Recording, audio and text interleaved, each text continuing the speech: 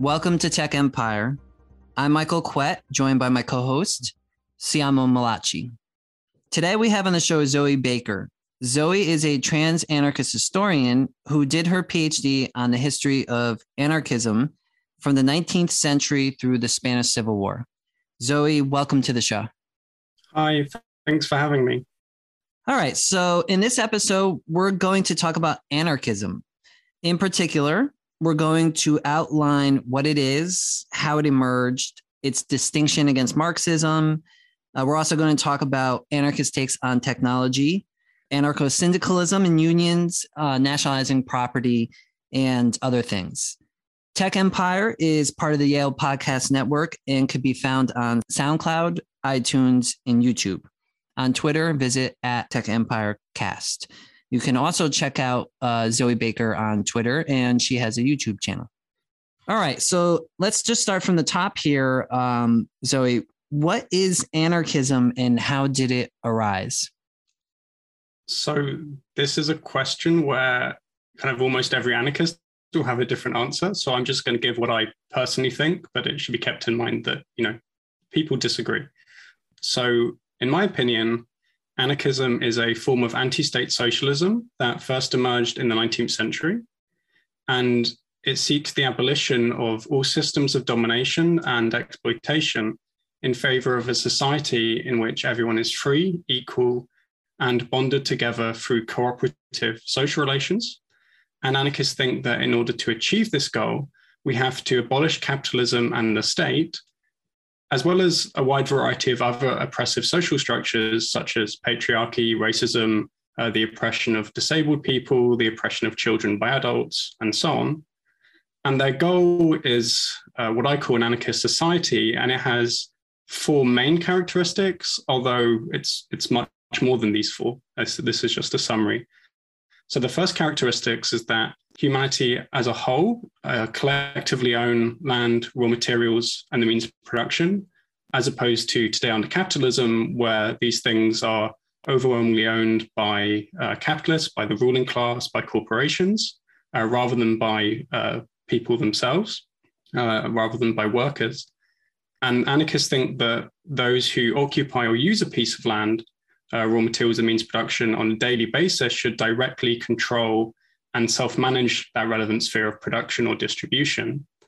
And individuals will still own possessions which they use that they aren't using to exploit or oppress anyone with. So, for example, under this social system, humanity collectively own a watch factory. Those who labor in the watch factory directly control and self-manage how production of watches is organized, what watches they make, and so on. And then individuals will own their personal watches as possessions. So those are kind of the property norms that anarchists want as anti-state socialists.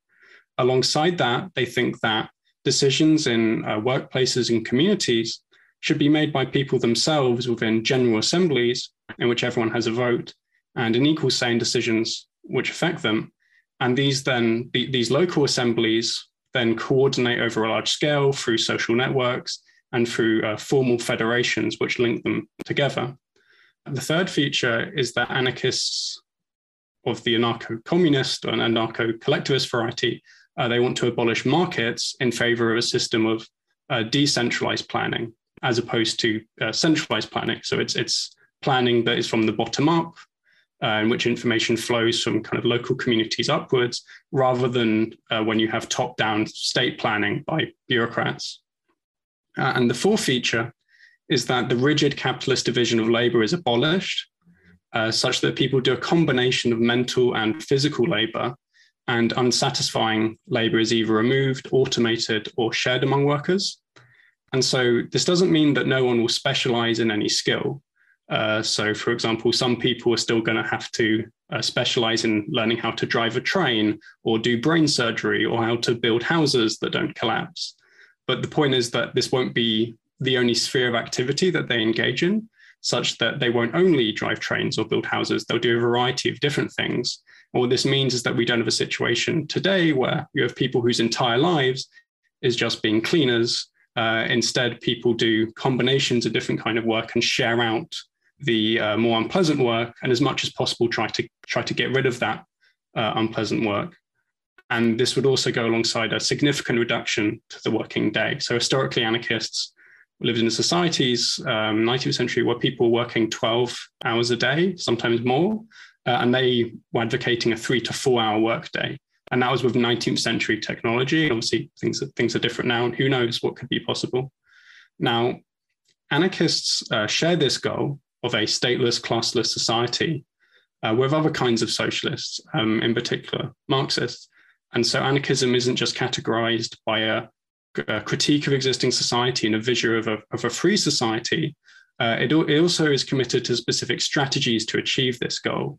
In particular, it rejects electoral politics or seizing state power, and instead argues that social movements should engage in direct action, which is when people act themselves to achieve their emancipation, rather than relying on intermediaries or representatives.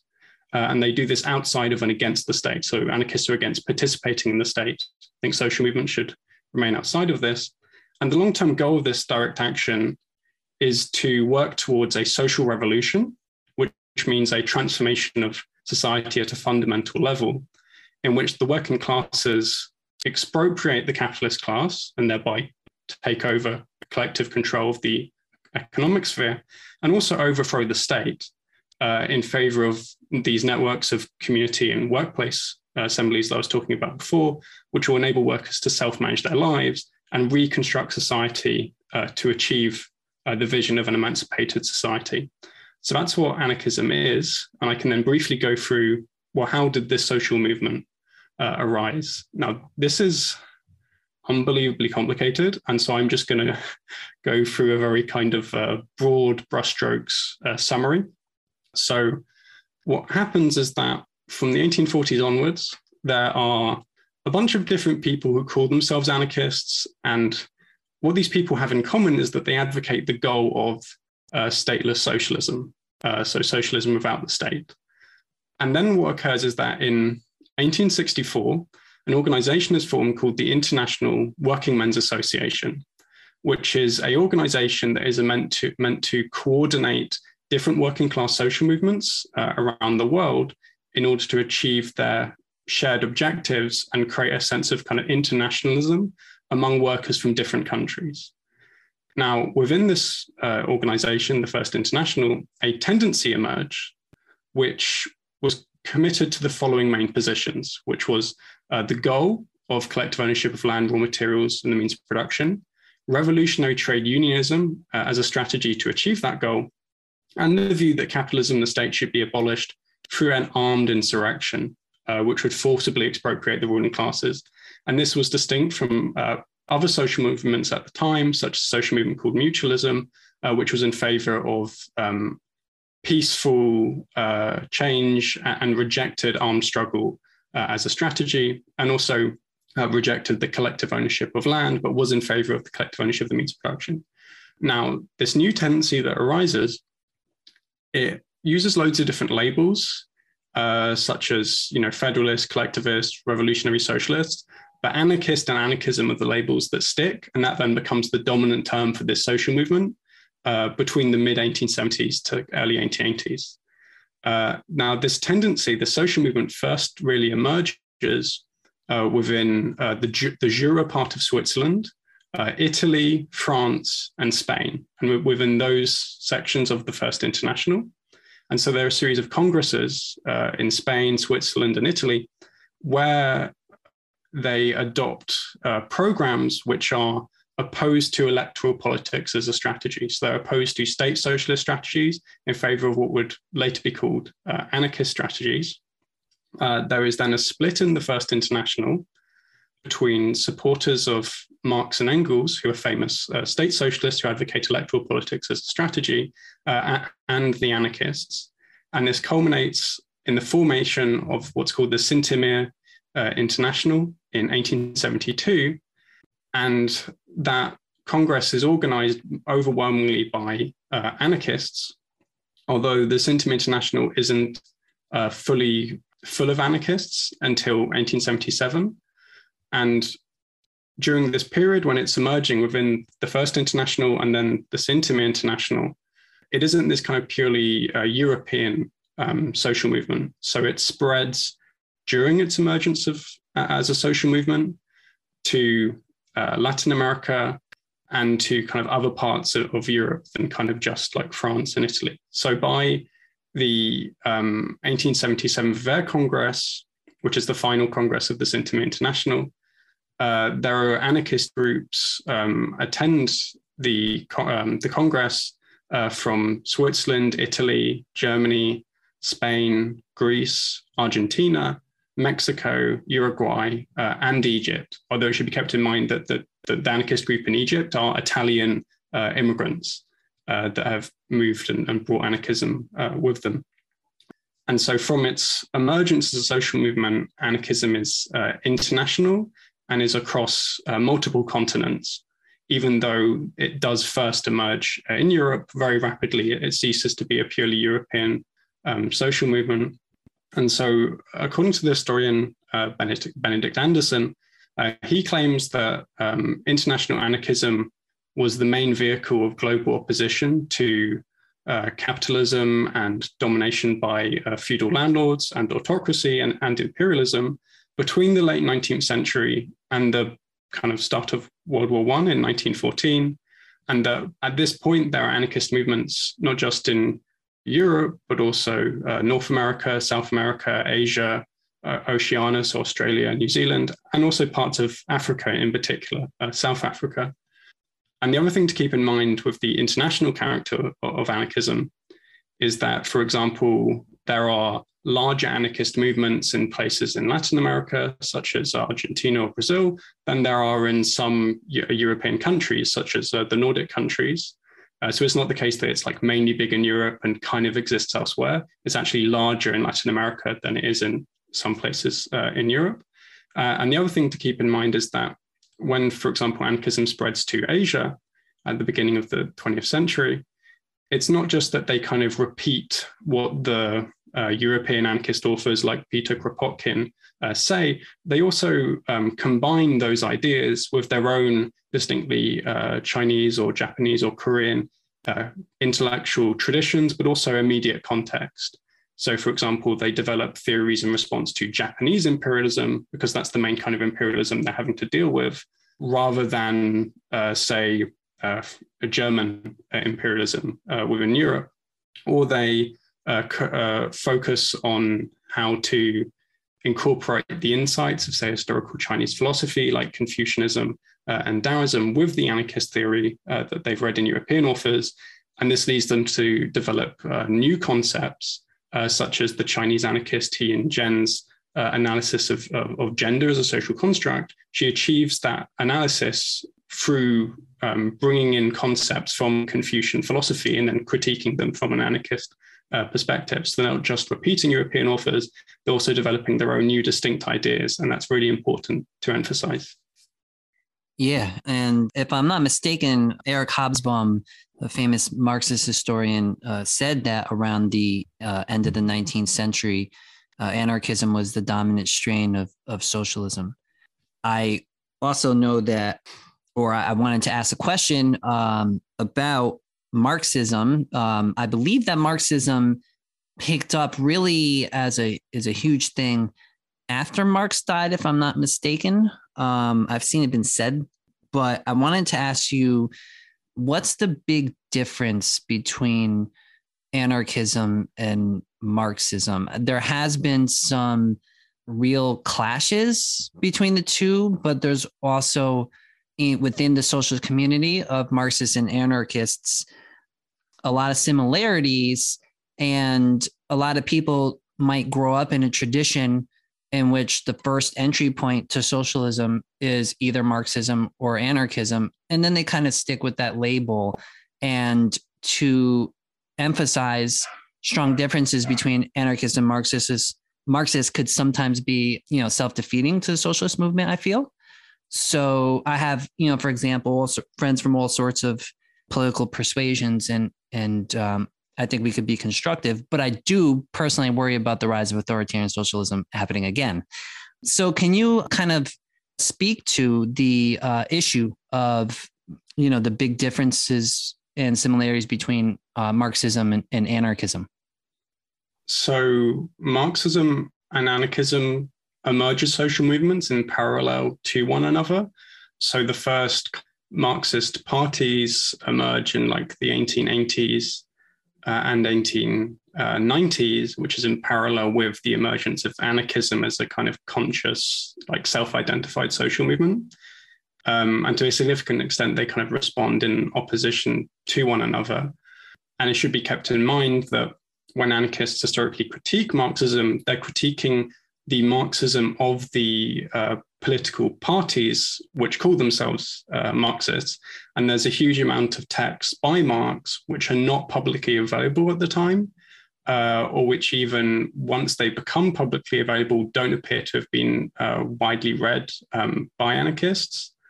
So, for example, anarchists generally base their views of Marx's strategies on the Communist Manifesto, but they weren't familiar, apart from a few exceptions, with the critique of the Gotha program, in which he makes various critiques of a particular kind of what's called social democracy in Germany at the time, in which he, for example, rejects state-funded co-ops and thinks co-ops are only valuable if workers create them themselves. Bakunin didn't know about this, and so wrongly attributes to Marx the idea that he was in favor of state-funded co-ops. And so there's a lot of kind of talking past each other that occurs in these debates historically. Everyone misrepresents one another. And crucially, there's loads of sources that they just don't have easy access to or don't know about. And so what I'm going to focus on is what is the anarchist critique of Marxism as a really existing social movement, which historically was called social democracy in this period, which is in the late 19th, early 20th century, before a split that happens when the majority of social democratic parties support their relevant states in World War I. And this then leads to a split, creating a new international who then rebrand themselves as communists. And that is then a kind of new form of Marxism. And that's most associated with people like Lenin, the Bolsheviks. And so the anarchist critique of Marxism as an actually existing social movement, that they make kind of three main predictions about their strategy, which is what the real difference actually is. In terms of social theory, there are loads of historic anarchists who were influenced by Marx's economics, by Marx's theory of history. There are ones who were ex-Marxists, but when they became Marxists, they retained the commitment to what was called historical materialism. There are some historic anarchists who are actually more extreme economic determinists than Marx was. And there are also anarchists who have different social theories to Marx and Engels, but they're broadly similar in terms of how they think about human action and human history. They just disagree about how to think about the relationship between the economy and the rest of society and how to conceptualize that. But they overwhelmingly agree on a huge amount of things in terms of how they think about human action and what societies are and so on. Now, what were the main strategic differences between anarchism and Marxism during this period? So the Marxists were in favor of electoral politics, while the anarchists rejected it.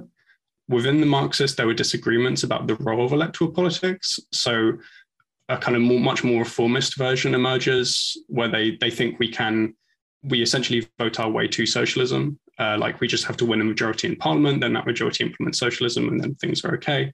But there's also a kind of more radical tradition that views it as this is just a way to spread socialist ideas, win a few immediate improvements, but we realize at some point we are going to have to launch some kind of armed uprising that seizes state power through force and then creates a new workers' state. So anarchists critiqued both the strategy of electoral politics and the strategy of trying to seize state power through kind of violent armed insurrection. So what were the anarchist predictions that they made? So they thought that there's this kind of unity between means and ends. So the means you engage in determines the ends you arrive at. And therefore, when evaluating strategies, you have to think about how the kinds of activity you're engaging in simultaneously transform people and social relations. So, for example, when workers go on strike, they don't just engage in actions, but they also can change themselves, like learning how to take direct action, learning how to stand up to their boss. And they also change social relations. So they can say when immediate improvements like increased wages, or they can build a new social structure that didn't exist before, like a new trade union. And so when people engage in actions, they simultaneously change the world and themselves, then, well, what kind of activity constitutes electoral politics or seizing state power? And how does that activity, what means is that constituted by, such that it shapes the ends people arrive at, how they're transformed independently of their intentions? So there were 3 predictions made. So the first prediction is that state socialists were wrong to think that you could just enter the existing capitalist state, transform it from within, and then use it as a tool to build socialism. The capitalist state as it exists is this hierarchical institution which perpetuates the power of the economic and political ruling classes, and that this would transform them rather than them transforming it. So politicians would be corrupted by the exercise of power and would become concerned with expanding and maintaining it rather than working towards the goal of socialism. And this wouldn't necessarily happen because they kind of become like evil villain caricatures with like big mustaches. Anarchists thought that socialist politicians would do awful things to preserve and expand their power, while thinking that they were doing it to advance the cause of socialism, because they come to view their position of power as indispensable to the achievement of progress. So therefore, they have to protect their power at all costs, even actually results in them damaging social movements.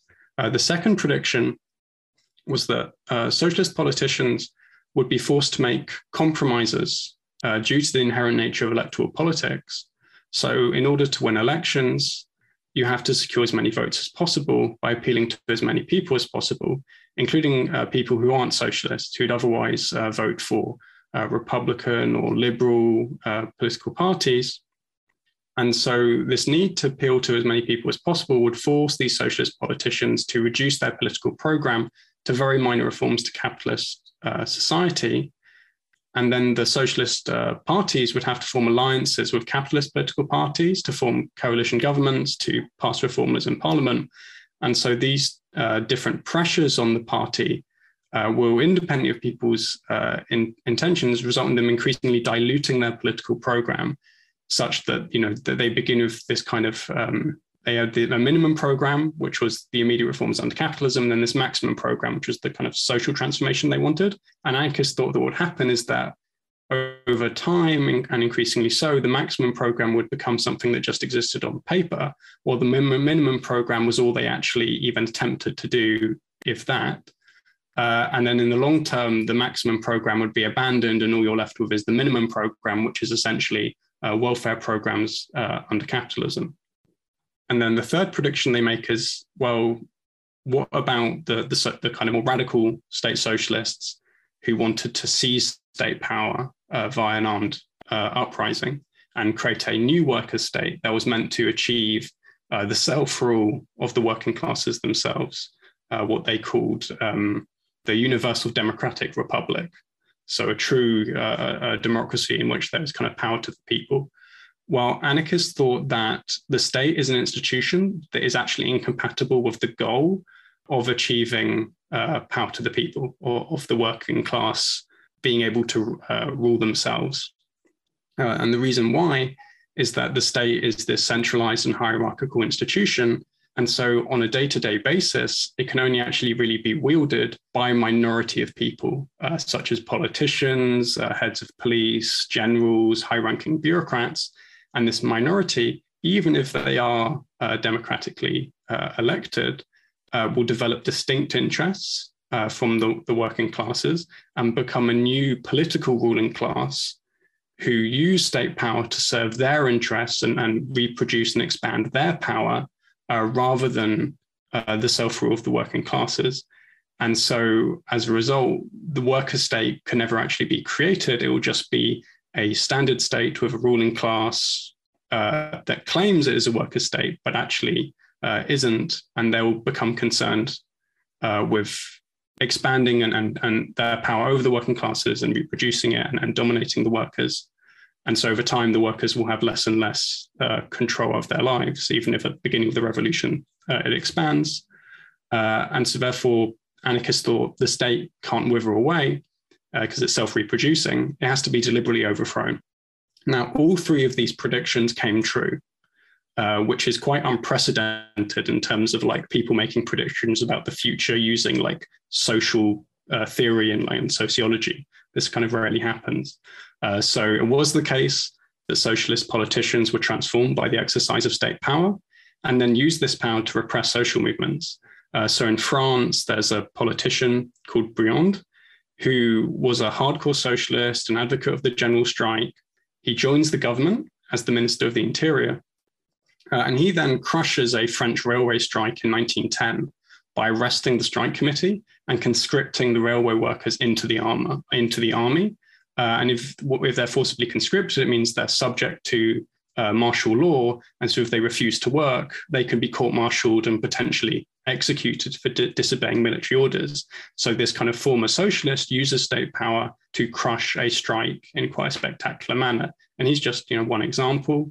Parliamentary socialist parties, which began as revolutionary, became less and less socialist over time until they were, as the anarchists predicted, at best proponents of kind of welfare states under capitalism. And we can see this in the fact that the phrase social democracy used to just mean Marxism. That is the historical term for Marxist social movements. Lenin viewed himself as a social democrat for most of his revolutionary life, and this is why. And now social democrat just means welfare programs. And the reason why is because the anarchist prediction came true. Parliamentary politics had this effect on socialist parties, independently of people's intentions or goals. As for the third prediction, well, there have been multiple state socialist revolutions which have successfully seized state power via armed struggle. So the Russian Revolution, the Chinese Revolution. But as anarchists predicted, these didn't result in the self-rule of the working classes. They resulted in one-party dictatorships in which the working classes were oppressed by a minority of the Socialist Party leadership and the state bureaucracy itself. And these societies, with respect to, say, China, have now just become straightforwardly capitalist. They're not even kind of historic, kind of state socialist societies where you have the state owning and controlling the economy in the interests of workers. It's it's now a straightforward capitalist economy, which means that that it hasn't even kind of created the foundations from which socialism can arise. It's decayed into one of the most oppressive capitalist regimes that exists at the moment. So that's the main differences between anarchism and Marxism as really existing social movements. In most cases, there are a few kind of minority tendencies of Marxism, such as council communism, which do have a lot more in common with anarchism, although they are distinct. And this is also separate from the question of what Marx himself thought, because there's a difference, because Marxism itself was constructed based on a few texts by Marx and Engels and a variety of other people within a social movement, rather than exactly corresponding to everything that he thought, which isn't to say he wasn't influential, but it's kind of, sometimes it's framed as, well, if Marx said this, then it means anarchists aren't critiquing Marxism. It's well, they are critiquing Marxism. It's just that Marxism of the actual social movement is in some respects different to Marx himself. So I hope that answers the question. Yeah, and more than that, I think you also answer a lot of the follow-up questions I'm sure Mike and I would have thrown at you. So I definitely appreciate their precision, but also how layered your responses have been so far. I think before we continue the conversation and go more into a lot of the practical talks about anarchism, I just want to go a bit more into the weeds of our definition and explanation, especially historically. So does this definition preclude pre-capitalist collectivization? So maybe if you read Samuel Mbiya's African Anarchism, would suggest that anarchism is rooted in a lot of African collectivist practices, which are pre-colonial. That kind of practice isn't a response to capitalism, mercantilism, colonialism, slavery, etc. It's a way of life and engagement with life world, that Mbembe might talk about. So in a lot of the African context, there seems to be the search for a pre-colonial way of living. And some of that has been described as anarchist in character. So I think my first question is, I wonder how you think about anarchism, not just as a response to, capitalism, oppression, and exploitation of labor, etc., but, as a pre-existing way of life that in many, perhaps indigenous communities around the world was already practiced, where workers already had democratic say, and we can go into more of the specific details. of how, pre-colonial societies were set up. But I think a second question, and I find it really interesting, you said that communism branched out, or Marxism more specifically, branched out during the war into communism, and then you didn't really get into the second branch. So I'm really interested to hear what that second branch was after World War I, and what the primary anarchist response was at the time to World War. And then I think the final thing I just want to mention, especially given our definition of anarchism, in what ways do you believe a lot of anarchists historically responded to the problem of imperialism and colonialism? So if you go back to that practical example of the watch factory, I believe in Italy, how would they view where the cobalt was coming from for their watches, or the mineral ore? If there was any kind of unequal exchange between where I am here in Africa, for instance, and European industry, was there an anarchist commentary on colonialism historically? Was there a sense that all workers need to be counted equally? So if there was labor done in an African country to take out the mineral ore, there should be a lot of decision making by those Africans about what's happening with those minerals, historically speaking. That's a lot. Okay. So the first question, what about the existence of kind of, we might call anarchism as a way of life prior to the emergence of explicitly anarchist social movements? So historically, a lot of anarchists made a distinction between anarchism and anarchy. So anarchy is their goal. And by this, they don't mean disorder.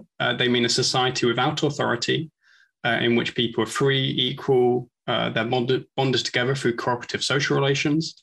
And they thought that anarchy could be achieved by, many different means, and there would have to be a process of experimentation to figure out the best social forms to realize this goal. And anarchism is the social movement which emerges in a historically specific set of circumstances, initially within Europe, to achieve that goal of anarchy. But they don't think that they invented the goal of anarchy, or that no societies have ever come close to achieving it, or that there aren't societies which have already kind of aimed for this before. And so I would refer to these kind of other kinds of social movement or other societies which have organized in an anarchistic manner as examples of anarchy in action. But I wouldn't use the label of anarchism to refer to them, because I think we should not be anachronistic and not impose later categories onto kind of earlier histories. Or in the same respect, I wouldn't call the Zapatistas, which is a contemporary example, anarchists. I'll call them Zapatistas, even though some of the Zapatistas are anarchists. So I'd call them anarchists because they view themselves as anarchists. But the ones who don't view themselves as anarchists, I'd call them what they want to be called. And so I very much agree that anarchistic forms of life have existed around the world. And Kropotkin, for example, thought that early humans developed political philosophies and social mechanisms to reproduce horizontal ways of life without the state. I didn't think this was kind of like a new idea that European anarchists had invented. And I think that anarchism as a social movement in different contexts should draw upon those previous traditions or other social movements.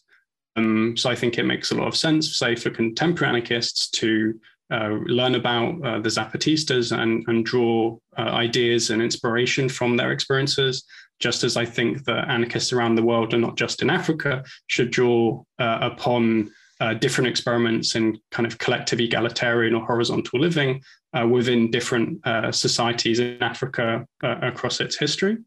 And I think that can very much enrich the anarchist tradition and make it better than it is if it's kind of, just focusing on what did some dudes in the 19th century happen to think, all right. Like, I think anarchism has always been more than that and should continue to be more than that, and should be enriched by other political traditions and can learn a lot from them. As for the second question was about anarchism and colonialism, as far as I recall. That's the third one. I think that's the third one. Okay, second one is the Third International. Okay. So this is very complicated. So within with World War One, the majority of social democratic parties vote for war credits and essentially side with their respective governments. This leads to a split and the formation of what's called the Third International, which calls itself the Communist International, in which key people such as Lenin is involved in. And then the Russian Revolution happens, and they are committed to enabling a kind of international revolution by coordinated communist parties and trade unions which are subordinated to those communist parties, which are in turn ultimately under the influence of the Russian Communist Party, to achieve the goals of socialism, primarily ultimately through armed struggle and the seizure of state power through that. They do also advocate electoral politics, but they don't emphasize it as much as certain kinds of previous Second International Marxism did. And I think that this is kind of the form of Marxism appropriate to the conditions of the early 20th century and the kinds of imperialism that are going on in that. So they think that the Marxist revolution is going to emerge in countries subject to imperialism and colonialism, as opposed to previous forms of Marxism, which thought that the revolution was going to emerge in the most industrialized nations like Britain and Germany. This then didn't happen, and the revolution emerged in kind of pre-industrial to industrializing Russia. And so they then thought, well, this is kind of what's going to keep happening, where the revolution is going to be happening in the periphery rather than in the core. And so that should be the focus. And so then there becomes this connection between Marxist revolution and national liberation revolution against colonial and imperial powers, which is distinct from a lot of kind of Second International Marxism, which was kind of less good on imperialism, colonialism than later forms of Marxism, and even sometimes viewed it as actually a good thing because it was developing the productive forces. So this takes us neatly to the third question, which is, well, what did anarchists think about colonialism and imperialism? So it's really important to emphasize that historically, anarchists were explicitly in favor of universal human emancipation.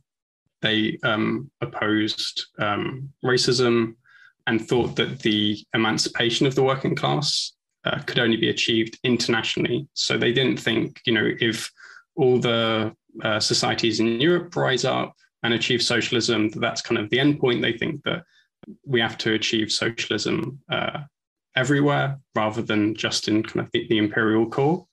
And this kind of commitment to working class internationalism was really, really important to them. So like Malatesta, for example, had this slogan, which is a common Italian anarchist slogan, which is the whole world is our homeland, all humanity are our brothers and sisters. So they want the abolition of borders and this kind of formation of like a universal humanity who are all free, rather than just, say, focusing on European emancipation.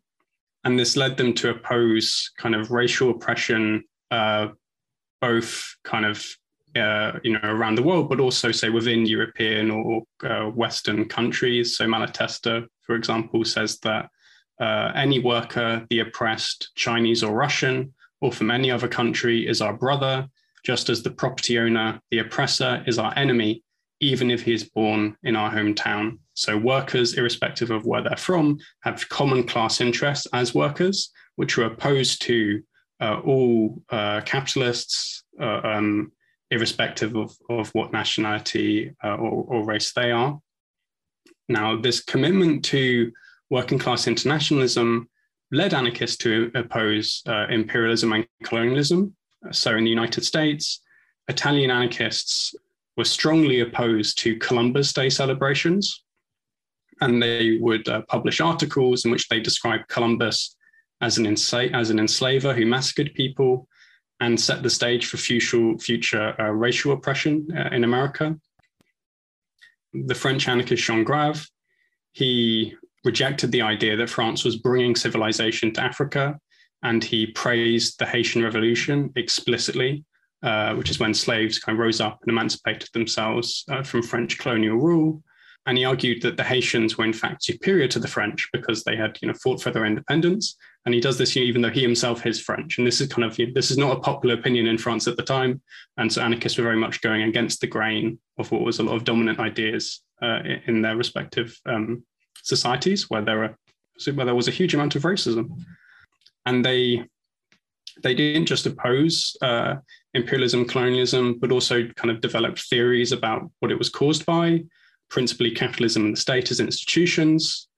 So there's both economic and political causes. So the need to establish new markets and steal resources, as well as take out kind of economic rivals, but also crucially issues of the states reproducing itself through patriotism and militarism, and this leading to, say, the army acquiring interests to pursue colonialism and imperialism, which go alongside the economic motivations to do it. It's also the case that people think they're serving the nation by signing on and joining the army and then going to Africa to spread civilization. And they're kind of socialized into various myths about the kind of heroic soldier, which they're going to be. And one of the main anarchists who actually theorized this is a Japanese anarchist called Kotoku Shusui.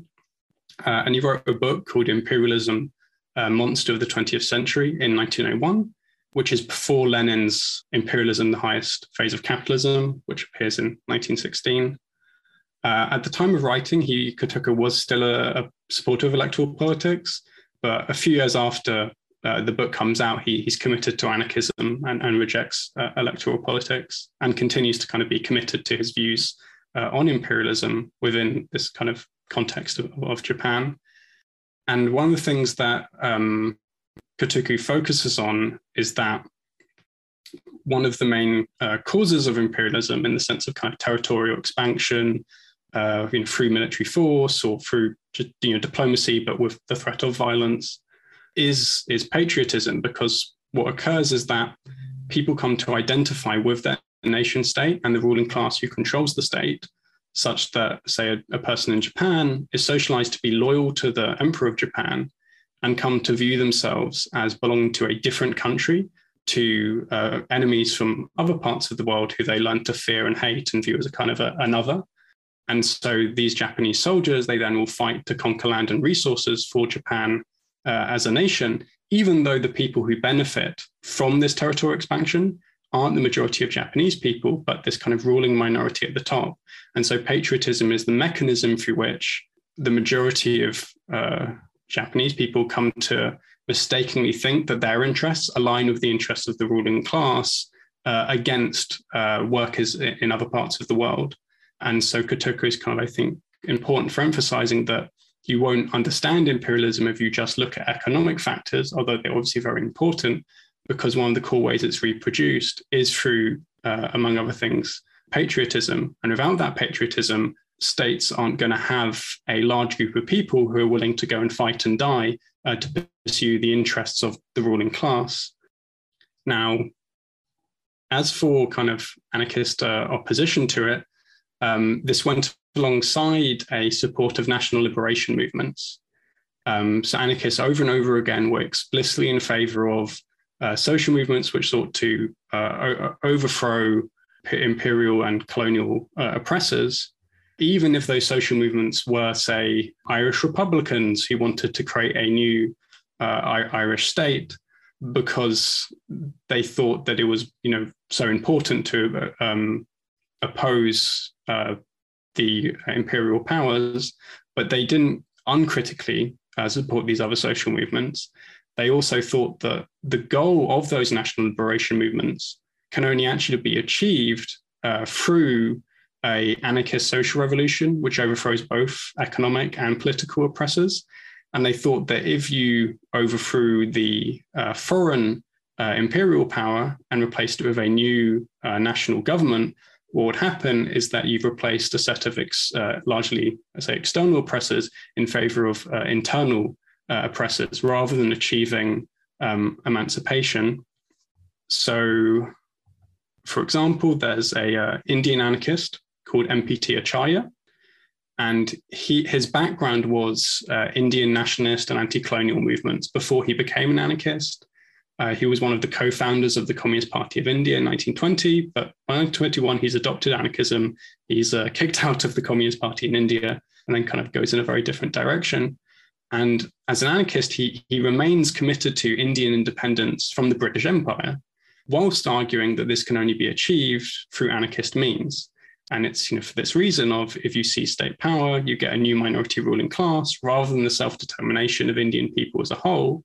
And so after India won independence in 1947, Acharya wrote an article in 1950 where he says that nothing has changed under the Republic except the skin and dress. And I think this is kind of a critique of the limits of national liberation movements, which I think is still very much relevant, that even if they do achieve something very significant, such as say, yay, we're not ruled by the British Empire anymore, they result in new forms of class rule and new forms of oppression, which can in certain respects be worse, even if in other respects they're better. But the point is they're not emancipation, which is what people are struggling and fighting for. And this commitment to opposition to colonialism, imperialism, support of national liberation movements, wasn't just the perspective of anarchists of color like Acharya or Shusui in Japan. It was also common among European anarchists. So, for example, when the British Empire invades Egypt in 1882, Malatesta actually travels to Egypt to try to fight the British Empire. He ends up getting arrested, and so isn't able to do that. But it still shows his level of commitment to opposing imperialism. That he was willing to put his life on the line, even though it wasn't for an explicitly anarchist revolution. And I think one kind of good example of this anti-imperialism is in 1895, Italy invades Eritrea and Ethiopia, and Cuba also kind of rises up in independence from the Spanish Empire. And in response, the Italian anarchist paper, The Social Question, published an article in which they wrote the following. They say, "We know that our patria is not the land where we were born, but that for us it is the highest concept and no more limited than the entire universe. We know that we ourselves give absolute solidarity to the oppressed of Italy, to those of Abyssinia, of Armenia, as well as the glorious insurgents of Cuba and the strong and courageous exiles of farewell Siberia.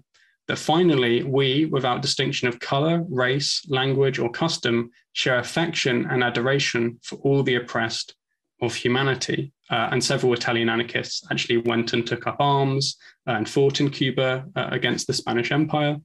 One Italian anarchist actually goes so far as to assassinate the Spanish prime minister due to his involvement in torturing Spanish anarchists, but also because he repressed the independence movements in Cuba and the Philippines. Malatesta also travels to Cuba and gives talks supporting their struggle against foreign aggressors, while also repeating the anarchist point of you shouldn't shed your blood for national independence only to become subject to domestic tyrants who are as bad as the foreign ones that you've just overthrown.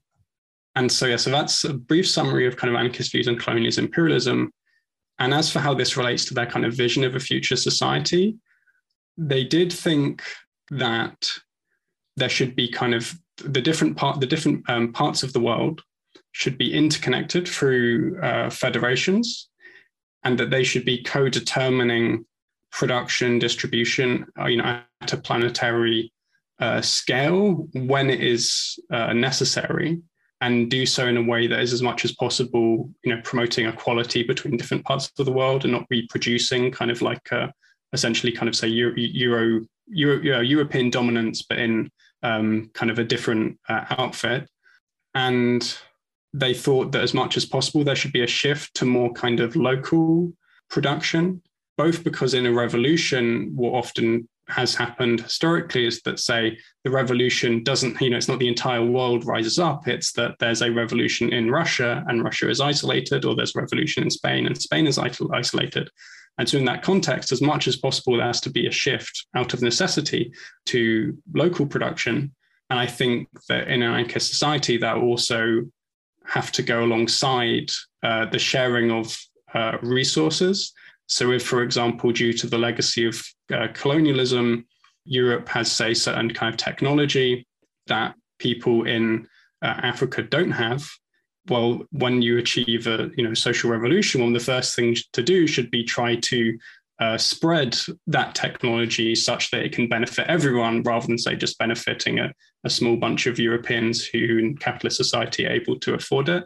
And there needs to be an emphasis on undoing the legacy of colonialism and imperialism within this kind of like socialist society. Obviously, that's probably a long way off.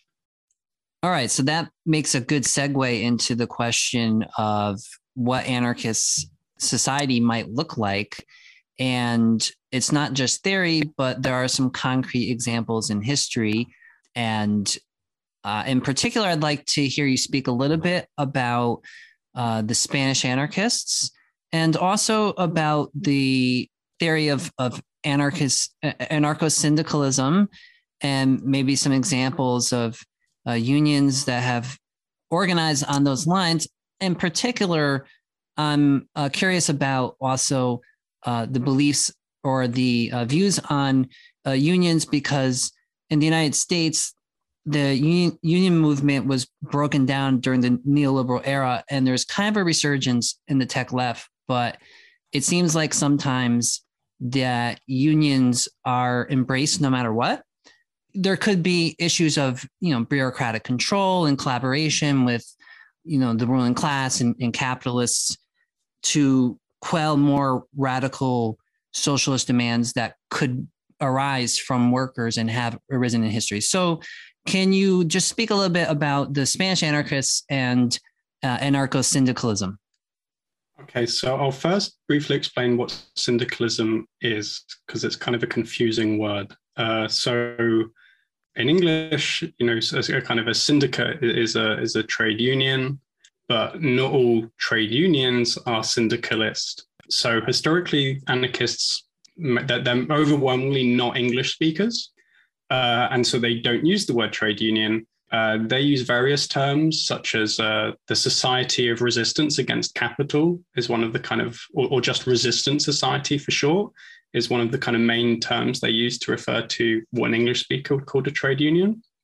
And syndicalism as kind of a self-identified ideology emerges in France, and it refers to the idea that you should form trade unions which have a dual function and a double purpose. So the double purpose is that they struggle for immediate improvements, much like kind of normal trade unions. So decreases to the working day, better workplace safety, higher wages. But they don't just aim for those immediate improvements. They also have the goal of a social revolution which overthrows capitalism. Now, in order to achieve that double purpose, they think trade unions have to be independent of political parties, so they're not tied up with electoral politics and not subordinated to those political parties, such as has often happened, where trade union wants to do a strike, the political party is like, don't, because this will affect our upcoming election, and then the trade union is subordinated to the interests of politicians. The syndicalists were against that, and they wanted independence of the trade union from all political parties. And they thought that the trade union has to have this dual function, which is that under capitalism, it is an organ of economic resistance, but it is also, the phrase they use is building the new world in the shell of the old, or is the cell or embryo of the future society. And so what this means is that a trade union federation, such as all the trade unions in the metal industry, during the revolution, that is a already existing organization which can expropriate workplaces in the metal industry and then reorganize production, whereby the local unions turn into workers' councils, which then self-organize production. And because they're already part of this federation, they're already able to coordinate with each other, and so can then effectively do economic organization, so that production is still happening. People aren't, say, starving because there isn't bread, or because industries collapsed. And so they think that the building up trade unions in the present is creating the organs that can then take over and self-manage a significant amount of the existing economy. Now, there are loads of different kinds of syndicalism. which to a significant extent is kind of repeating ideas that had already been advocated by anarchists from the 1860s and 1870s onwards. But there are some syndicalists who didn't think of themselves as anarchists. And there were disagreements among anarchists who were syndicalists about how to organize the syndicalist trade union. And so there are kind of three main positions I'll very quickly go over, and then I'll talk about anarcho-syndicalism in Spain. So the first view is that the trade union should be politically neutral, and this is called revolutionary syndicalism. And the idea is that the role of the union is to be this organ of class struggle, which means it has to unite workers as a class, not based on their political opinions. And so therefore, it shouldn't be explicitly anarchist, it shouldn't be explicitly socialist or communist.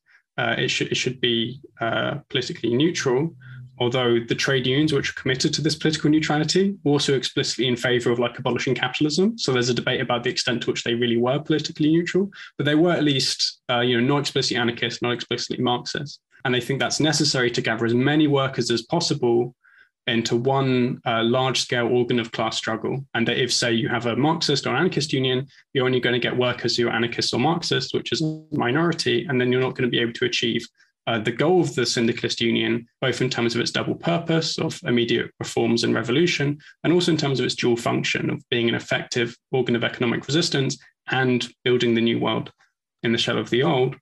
Now, in response to that, within the anarchist movement, there are two rival positions. So there's what I call syndicalism plus, which is the idea that we need a politically neutral syndicalist trade union for all the reasons that the revolutionary syndicalists say, but that isn't sufficient to achieve revolution.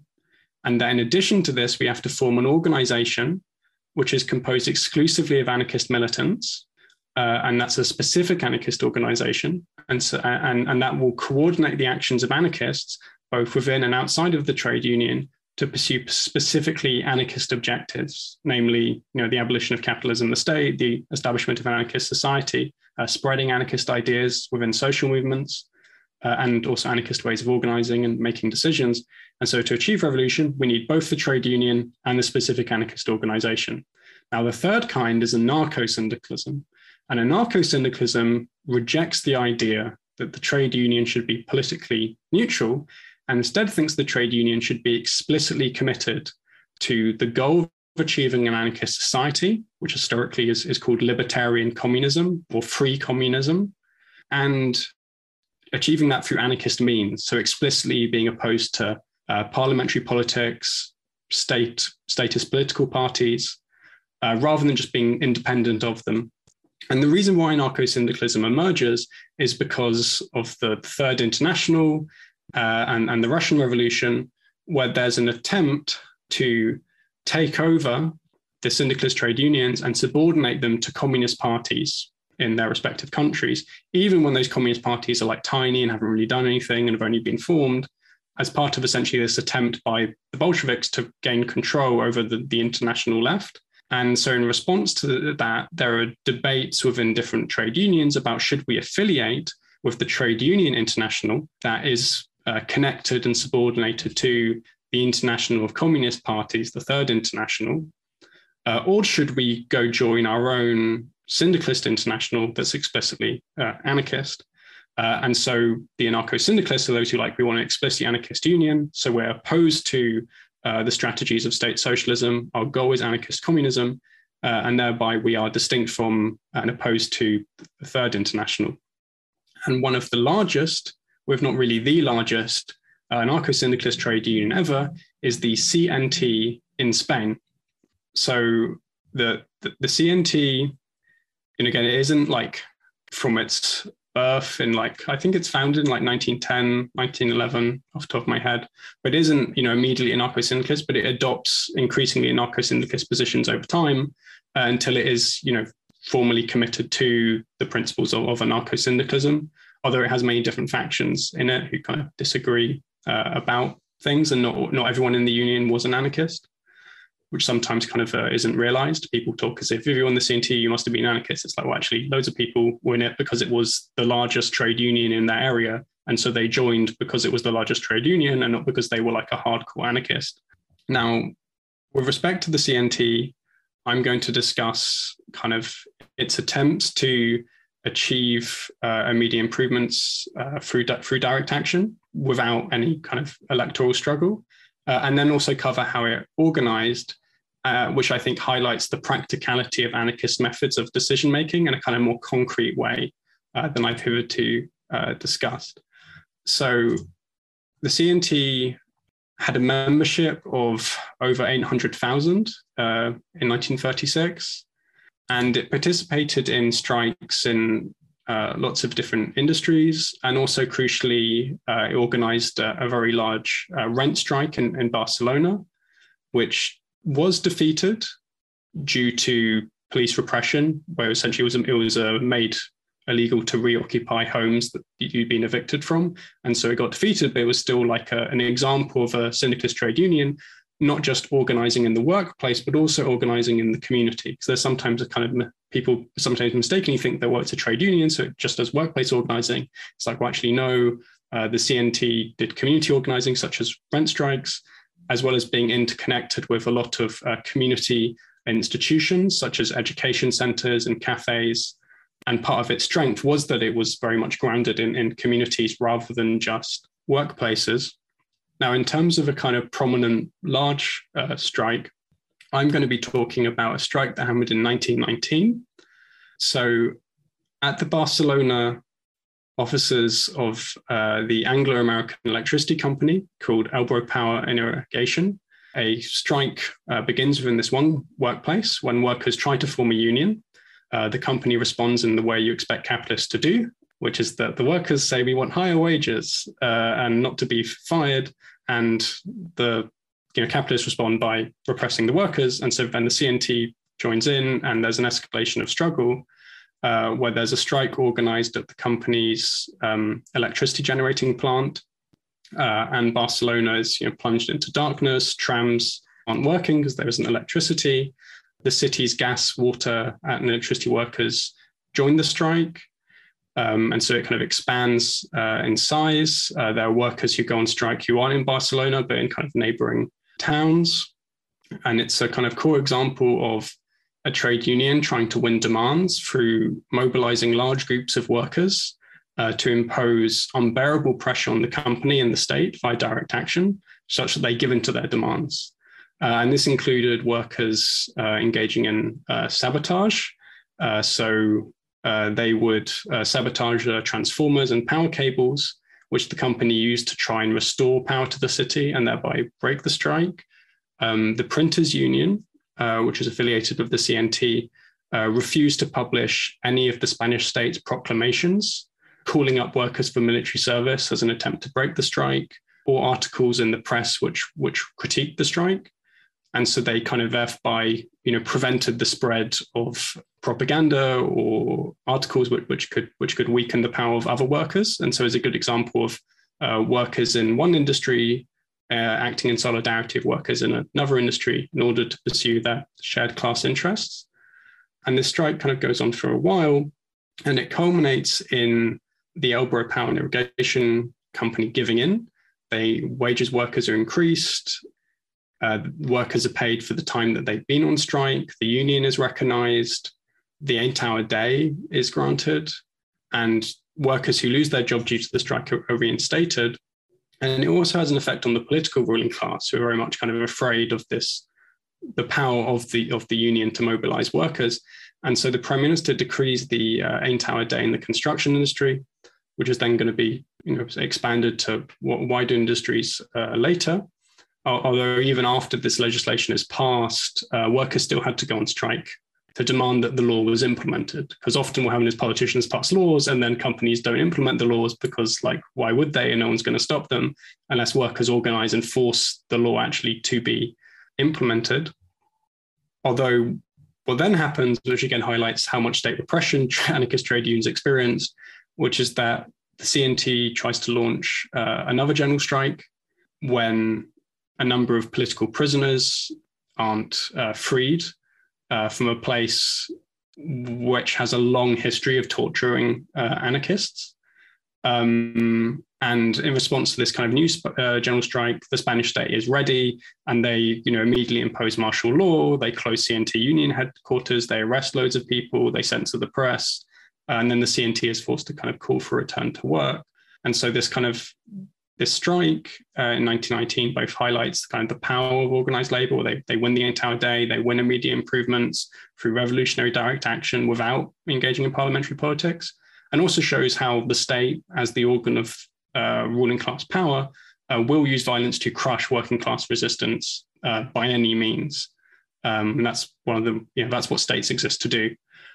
Now, having kind of illustrated some examples of kind of like militant trade union action, I can now talk about, well, how was the CNT, organized? How do you have a trade union with that many members, hundreds of thousands? At its height, it has a few million during the Spanish Revolution, although I won't talk about that.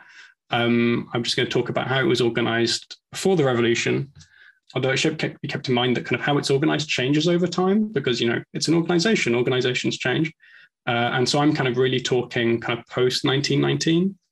So the basic unit of the CNT is what's called a single union. And a single union unites all workers in a specific industry, irrespective of their profession, within the same union. And these single unions have like individual trade sections that would deal with an issue specific to a craft within an industry, but they're not kind of their own separate craft unions, that they're under the umbrella of the single union, which organizes on an industrial basis, which means workers in a given workplace are kind of grouped together rather than being like isolated from one another based on the division of labor. Now, decisions in the single union are made in a General Assembly, which is composed of the entire membership. This General Assembly elects a shop steward who has the power to call for work stoppages when the membership instructed them to do so. And the General Assembly also elects an administrative committee. The administrative committee of the single union has a number of positions. So there's a general secretary, a treasurer, who deals with the money, an accountant, the first secretary, the second secretary, the third secretary, a librarian, a propaganda delegate, and what are called federal delegates.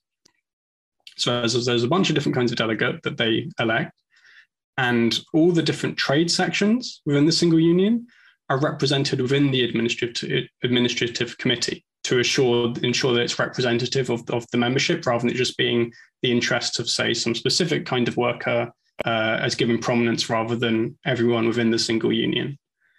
Who performed which role was decided by the members of the administrative committee themselves. So you're elected into the administrative committee, but then based on the skills of each member, they decide, who's going to do what.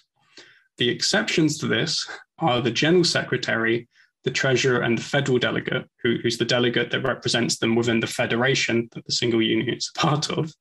And they are chosen by the General Assembly of the single union, like rather than just being, you're going to be in the administrative committee, figure out which role you'll fill best.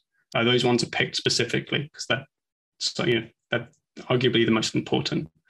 Now, this is very complicated. I'm trying to explain it clearly. Okay, so the single union, all the single unions in a particular area combine to form a local federation. The local federation then combines to form a regional federation, and then the regional federations combine to form the national federation. So it's this bottom-up structure where you begin with the smallest units, the single unions. They associate into all the single unions within a particular local area. Then those local federations then form regional federations, and then the regional form national.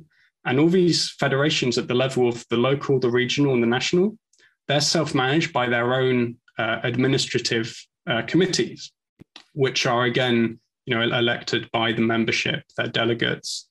And the important thing to emphasize is that a lot of trade unions develop really large paid bureaucracies, and those bureaucracies then acquire interests which are distinct from the membership, such that you end up with conflict between the union bureaucracy and the rank and file over what the trade union should do, whether or not they should go on strike, what tactics they should use during strikes, how militant they should be.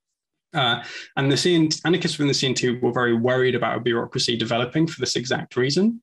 And as a result, within this huge organization, the only paid delegates within the trade union were the General Secretary of the National Federation and the secretaries of the regional federations.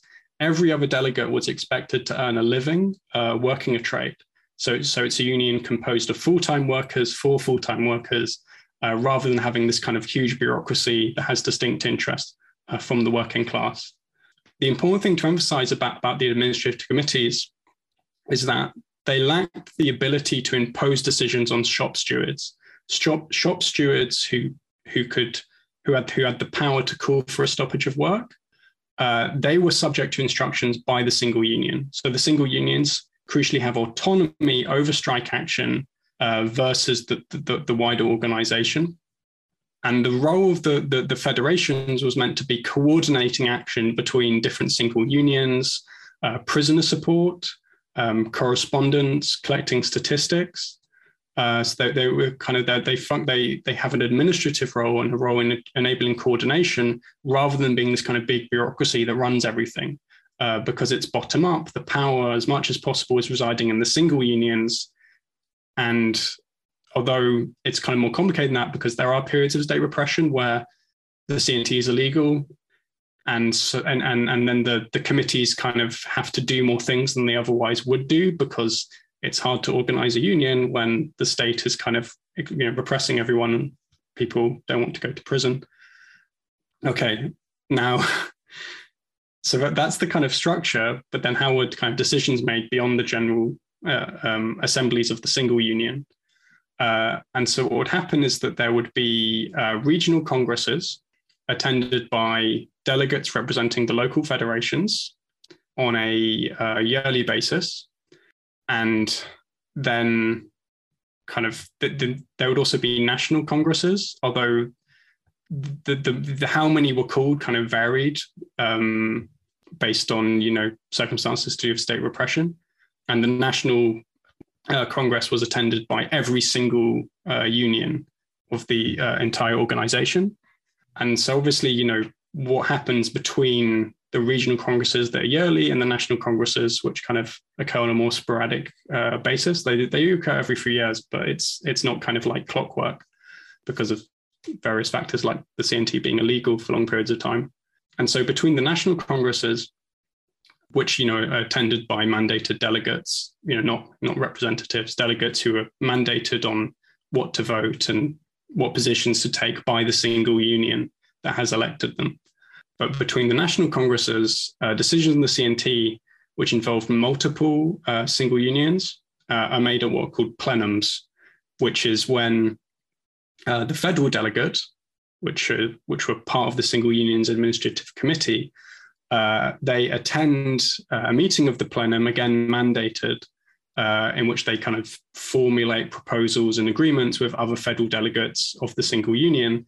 They then go back to their single union with what was said at the meeting and what was agreed upon, and the single union then can either can agree with what happened and go along with it, or they can say if the delegate hasn't done as instructed, they can still be like, well, no, that's not what we wanted you to do, and they're not kind of forced to follow what was agreed upon because the delegate wasn't actually representing what they had asked.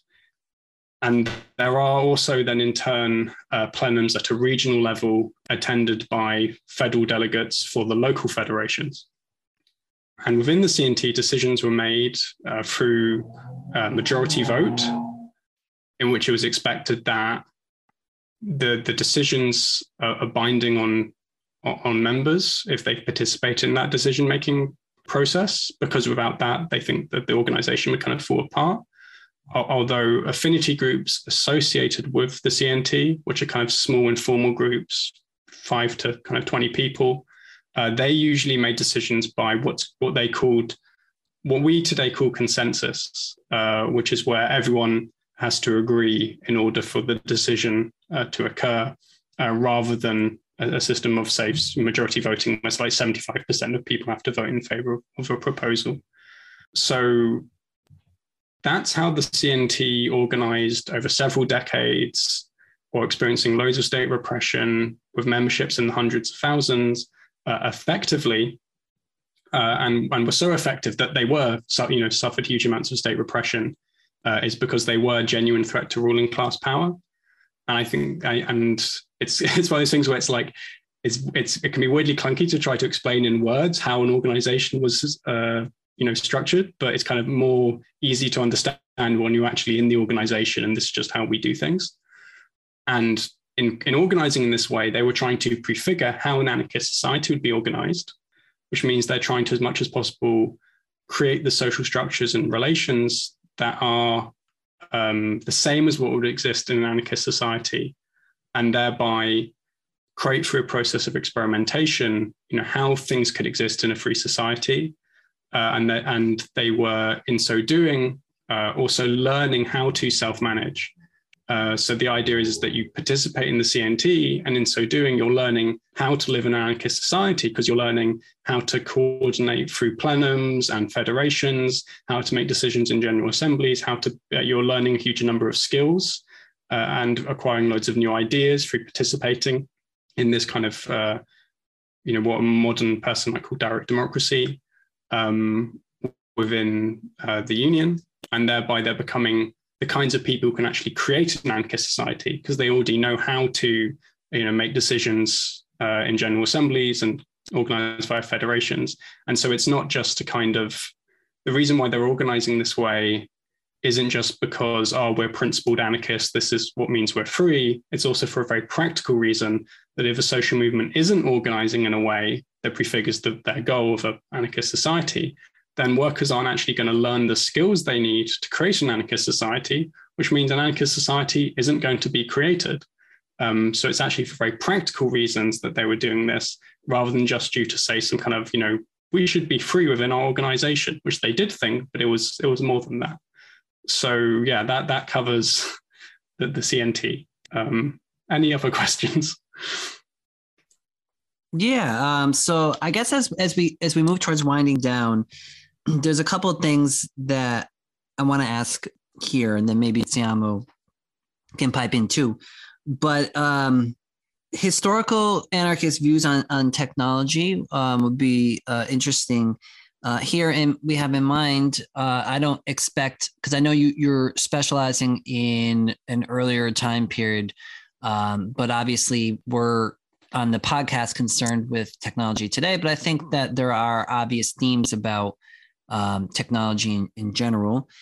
And also the issue of maybe either one you want to pick to do first, but nationalization of property. And the reason we're bringing this up is, people are talking about doing things like nationalizing Amazon and, maybe some of the big tech companies, and nationalizing property does put it into the hands of the state. So from my perspective, putting Amazon, for example, into the hands of the imperialist U.S. government is not something that I would consider a socialist thing to do. And it's not something that I would consider as good as those who have advocated it.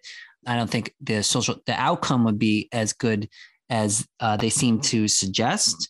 Now, I can picture in that scenario some nationalization of property, which exists within a mixed capitalist economy, right? But then there's also a full-on kind of extreme nationalization where maybe all of your industry is, for the most part, nationalized into the hands of the state. Why would anarchists be against nationalization in that respect? So yeah, nationalization and tech. Okay, so first I'll talk about technology, and then I'll cover nationalization. So historically, anarchists pointed out that under capitalism, technology is not used neutrally, but in order to maximize short-term profit. And this has lots of negative effects. So improvements in technology cause workers to lose their jobs as they're replaced with machines. Or the French anarchist Elisée Reclus, who was a geographer, he noted the manner in which modern technology was used in capitalist workplaces such as factories. It had the effect that workers were reduced to cogs in a machine. So they became appendages to the machine. Rather than production being geared around their needs and interests as human beings, they were being forced to kind of work around the needs of maximizing the efficient usage of the machine to maximize short-term profit, irrespective of the human cost. And Reclus focused not only on the effects on humans, but also on the natural environment. And so he wrote about the ecological impact of technology under capitalism in the 19th century, when often it's assumed it's kind of like only modern people would think about this. It's like, well, no, historic radicals were also concerned about environmental destruction. And this included, deforestation, species extinction, and air pollution. Although obviously, we now know a lot about global warming, which say wasn't known about to the same extent historically. So in 1866, I think there's a very good quote by Reclus I'll quickly read out, where he says that it matters little to the industrialist operating his mine or factory in the middle of the countryside, whether he blackens the atmosphere with fumes from the coal or contaminates it with foul-smelling vapors. In Western Europe, not to mention England, there are a great many industrial valleys whose thick smoke is almost unbreathable to outsiders. The homes there are filled with smoke, and even the leaves on the trees are coated with soot. The sun almost always shows its yellowish face through a thick haze. And he also talks about how this, decreases life expectancy. And so historical anarchists were very much aware of the way in which technology can have a negative effect on both human beings, non-human animals, and the natural world. But they didn't think that this was kind of the inevitable effect of technology. It was a consequence of technology within the framework of capitalism and the state and other systems of repression. And they thought that in a kind of anarchist socialist society, technology could be used to achieve emancipation and satisfy human need rather than maximize short-term profit. So, for example, improvements in technology can mean that people work less and have more free time to pursue their hobbies, or they no longer have to engage in dangerous or unpleasant labor because it's been automated or it's been made much safer through technology. Because when you're not concerned with just profits, you can also, loads of other things become realistic possibilities in a way that they're not to a capitalist who has to outcompete their rivals at all costs, otherwise the business will collapse. Or to give another example, you can use technology to expand people's possibilities to develop themselves. So, for example, the technology of prosthetic legs enables disabled people to participate in loads of different sports or daily life in a way that they wouldn't be able to without that technology. And so the technology expands their freedom to develop themselves and to kind of live their life. And so anarchists didn't have this kind of crude view of technology bad. It's like, well, so obviously some technology might be inherently harmful, like I would argue say like nuclear bombs, bad. But other technology, it can be used both to, destroy human lives, but in a different economic context can be used to actually further the well-being of human beings. And Reclus in particular advocated using technology and science to kind of alter the natural world in an ecologically sustainable manner rather than a destructive manner. And he thought that human labor could enhance the beauty of the natural world, rather than it kind of, if humans interfere with nature, that's bad. So, he thinks humans are a part of nature and we can actually enhance nature rather than just say destroying it. And this is one of the reasons why he's committed to abolishing capitalism. So, for example, he writes that there's been a reckless system which has defaced nature's beauty, and that given this, humans should endeavor to restore it and repair the injuries committed by our predecessors. And he defines the goal of progress as developing the continents, the seas, and the atmosphere that surround us to cultivate our garden on Earth, to rearrange and regulate the environment in order to promote each individual plant, animal, and human life, to become fully conscious of our human solidarity, forming one body with the planet itself, which I think is a kind of a vision that is still relevant given, ongoing destruction of the natural environment. It's like we're in a situation where humans have to actually undo a lot of the damage that has been done, which requires intervention into nature in order to restore it and undo all the damage that kind of capitalist industry has done, such as reforesting. Now, as for nationalization, that's a really large topic, and I'll just kind of briefly cover what historical anarchists thought, and then say some things that I think. So historically, which is before attempts at kind of large scale, state central planned economies that have happened. This is when they're being advocated but haven't been implemented. Although there are, early kind of state nationalization occurring, or state controlled businesses such as some kind of post offices, for example, which they're familiar with. Now, anarchists thought that if you have state nationalization at a societal level, you will have what they called state capitalism rather than socialism. So the reason why they called it state capitalism was because capitalism is an economic system in which a minority of capitalists own the means of production and compel the majority of the population to work for them to survive. Workers lack control over the productive process, and they lack decision-making power. Decisions are ultimately going to be made by capitalists, by managers, by shareholders, and so on.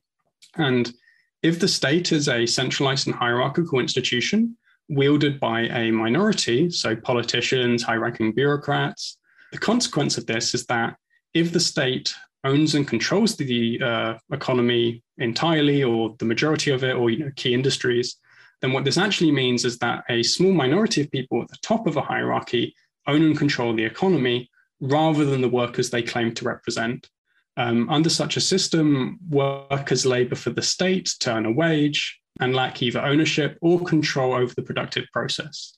So as opposed to a situation where you have loads of different individual capitalists or private firms competing with each other, you instead have a large national capitalist, the state, which takes on the role of those individual capitalists in terms of subordinating the working class and controlling production, which is then, say, in economic competition with other national capitalists in other countries. And this isn't the abolition of class society, this is a reconfiguration of class society.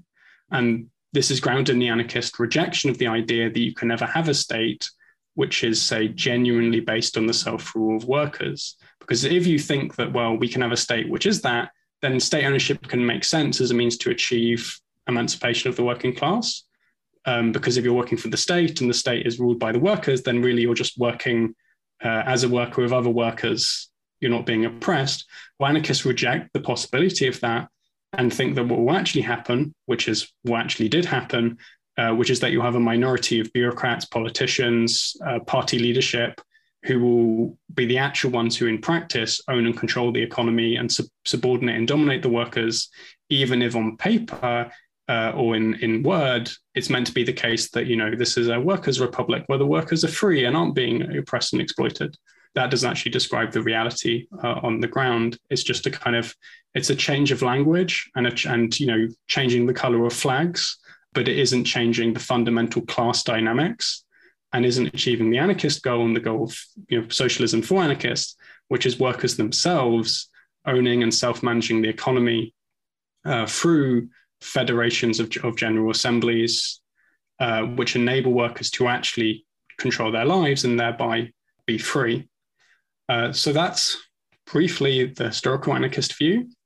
Now, under current conditions, I think there's some kind of nationalization which can be superior to private capitalist firms. So I think the obvious example is, universal state healthcare is much better than the American private healthcare system and much better for workers. And so that is like a good thing relative to an alternative under capitalism. But it doesn't mean that that should be our goal for an emancipated society, or that there aren't any, problems with state universal healthcare systems. They have loads of issues. So, for example, in the UK, the National Healthcare Service is extremely bad for providing trans people with healthcare. There are unbelievably long waiting lists to get basic kind of medical needs met for trans people, such as hormones. And so I'm not saying these are like perfect or we shouldn't critique them, just that, free state healthcare is better than having to go through insurance companies or not having insurance and being in huge amounts of medical debt and being afraid of going to the hospital because you can't afford it. Or to give her another example, in a society where kind of the welfare state has become the only realistic means for, say, disabled people to have an independent life, then under existing conditions, protecting that welfare state is very important, because the immediate alternative is loads of disabled people dying, which has actually happened in the UK due to state austerity programs against specifically benefits to disabled people, where a privatized company would rule disabled people, as many disabled people as possible, fit for work, even though they were not fit for work and were, very ill and were unable to work. And they would then lose their benefits and would experience, huge amounts of stress. People would sometimes kill themselves. It was ruled to be, a systematic violation of the human rights of the disabled. Well, in this context, it's like, hell yeah, I want disabled people to have really good state welfare benefits, even though I want a society where production is organized such that disabled people can guarantee their means of existence without having to rely on the state, but where it's provided for them by a socialist economy based on worker self-management. But I think, it's a really case-by-case thing. And so, yeah, I don't think the American government nationalizing Amazon would be a good thing. I think it very much varies. And in terms of things to kind of struggle for, I think there are kind of better things that social movement should be focusing on, building up working class power, rather than kind of hoping for, Amazon to become nationalized. I think they should be focusing on, organizing Amazon workers at the point of production to overthrow our overlord, Bezos. And that's distinct, say, from the need to protect welfare states from austerity programs. Crucially, not through parliamentary means, but through direct action outside of and against the state by mass working class social movements. And maybe one more question. In regards to reform and regulation, if you're looking at being an anarchist and you say, well, what do I do? I think a lot of political activity winds up being geared towards electoral politics because you can join a party. And a lot of energies are also pushed towards regulation and reforms because there's something that can make a concrete difference in somebody's lives. So, for example, pushing for raising the minimum wage. So obviously, you can join unions, but if you're an anarchist, when it's clear that regulations are needed, for example, to protect the environment against plunder, safety regulations, all sorts of things like that, somebody might turn back to you and say, well, but why don't you then just participate in electoral politics and get a party in there that's going to be receptive to the kinds of things that you want? So I guess my question here is, what do you make of pushing for regulations? And more generally, if you're persuaded by the anarchist critique of power, what is there for people to do on a day-to-day basis besides something like join a union or maybe try to educate other people about the nature of power? Okay, so I have a few points. So the first point is that electoral politics, it's not sufficient to win immediate improvement. So parties get elected and then they don't deliver on their promises. As mentioned earlier, there are loads of examples in the history of European socialism of socialist politicians using state violence to repress strikes, even though these are the people who were meant to be, friendlier on the side of workers and, and helping them. Or, to give a recent example, Syriza in Greece was elected in order to, counteract the austerity programs, but due to the objective situations they were in, they ended up furthering austerity programs.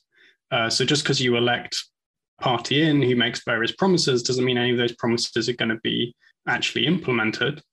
When political parties do deliver on some of their promises, which is very rare, it's due to external pressure created by extra parliamentary social movements, such as trade union movements or the ruling classes being afraid of social revolution.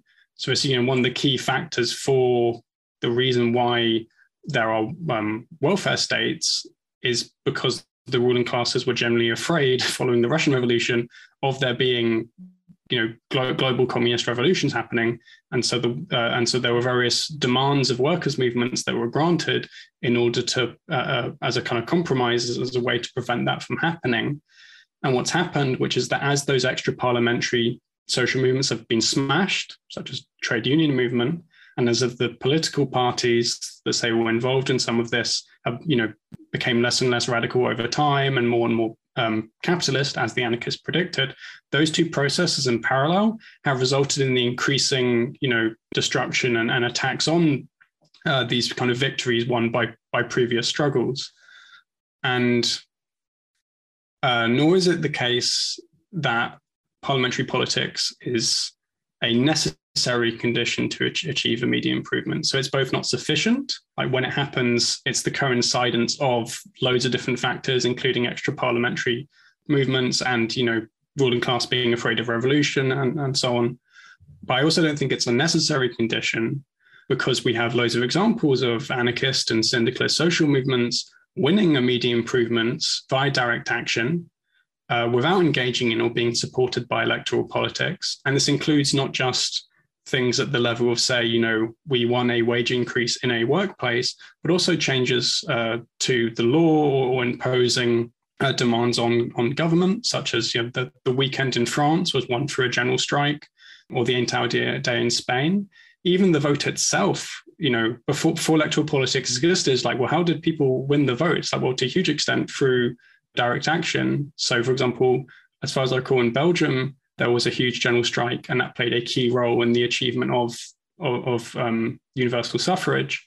And so we have loads of evidence of achieving these immediate improvements purely through direct action. And therefore, that shows that the parliamentary politics isn't a necessary condition, as well as I've said, it not being a sufficient condition.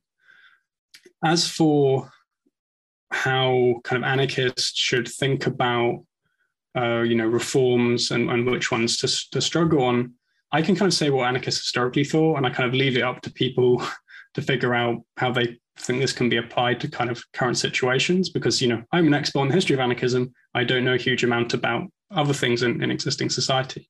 So what they thought, and this wasn't all anarchists, this is one particular strain of anarchism historically, such as Kropotkin, Malatesta, Bakunin. What they thought was that, so the struggle for reforms should be the means through which you generate a social movement that is capable and driven to launch a revolution. And so you should focus on reforms which can actually build up that social movement. So, for example, in their context, they didn't think a reform we should focus on was universal suffrage, because that's a reform that will lead towards electoral politics and the recuperation of socialist movements into the state and and being negatively affected by that. And so therefore they shouldn't engage in reforms that are reformist, in the sense that they won't build towards revolution and are premised on the idea that we can kind of reform capitalism away. They're like, no, we have to choose reforms that can build towards revolution and build the power of the working classes to achieve that. And that's why they focus so much on trade unions historically, as the means to build up that power. And you should also, choose means within those struggles for reforms and organize in a manner that is doing that. So you should be engaging in direct action outside of and against the state. So the struggle for reform doesn't get entangled with the state, and then you end up, the movement stops being revolutionary and becomes absorbed into existing power structures. And that's a kind of typical way social movements, get defeated, is they kind of pick a few leaders and be like, we're going to give you the illusion of power and influence, and then nothing will actually change, but you'll get like a bigger media platform. And so to avoid that process of recuperation, they think social movements should be focusing on militancy and direct action and developing a consciousness of opposition to the ruling class and to the police and so on. And they should also be prefiguring the social structures of an anarchist society, so that people, to myself, are kind of learning how to make decisions and coordinate in a manner that is the same as what would exist in anarchist society, such that they become able to actually create a free society. And also acquire the drive to create that kind of society, because it's one thing to read about it, but when you've actually experienced like functioning general assemblies, that can have a profound effect on what you think is politically possible, and then that can in turn shape the kind of society you think can be created. I think that with respect to kind of our immediate context, obviously the thing to focus on is climate change, which isn't to say other things shouldn't be focused on, just that it's one of the obvious, biggest things. And given that it's not likely that a revolution is going to happen in time, we have to operate in the timescale of preventing the damage of how catastrophic the effects of climate change are going to be. The institution in our society which can stop capitalists from doing things they otherwise would do is the state through regulation. And so I think it can make sense to try for social movements to try to push for greater state regulation, although the issue again is doing so in a manner where you don't end up getting absorbed into the state but remain outside of and against it. And so therefore I think you have to focus on direct action which causes disruption and which prevents the normal functioning of things, such that there is so much pressure on the ruling classes that they're forced to give in to demands.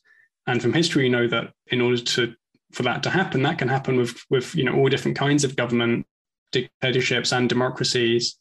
And so so I don't think I'm not persuaded by the argument that we should focus on electoral politics to have a friendly face. It's like, no, we should be focusing on developing working class power so they're capable of imposing as much external pressure on the ruling class as possible, such that they're forced to give in to our demands, irrespective of how those politicians think of themselves ideologically.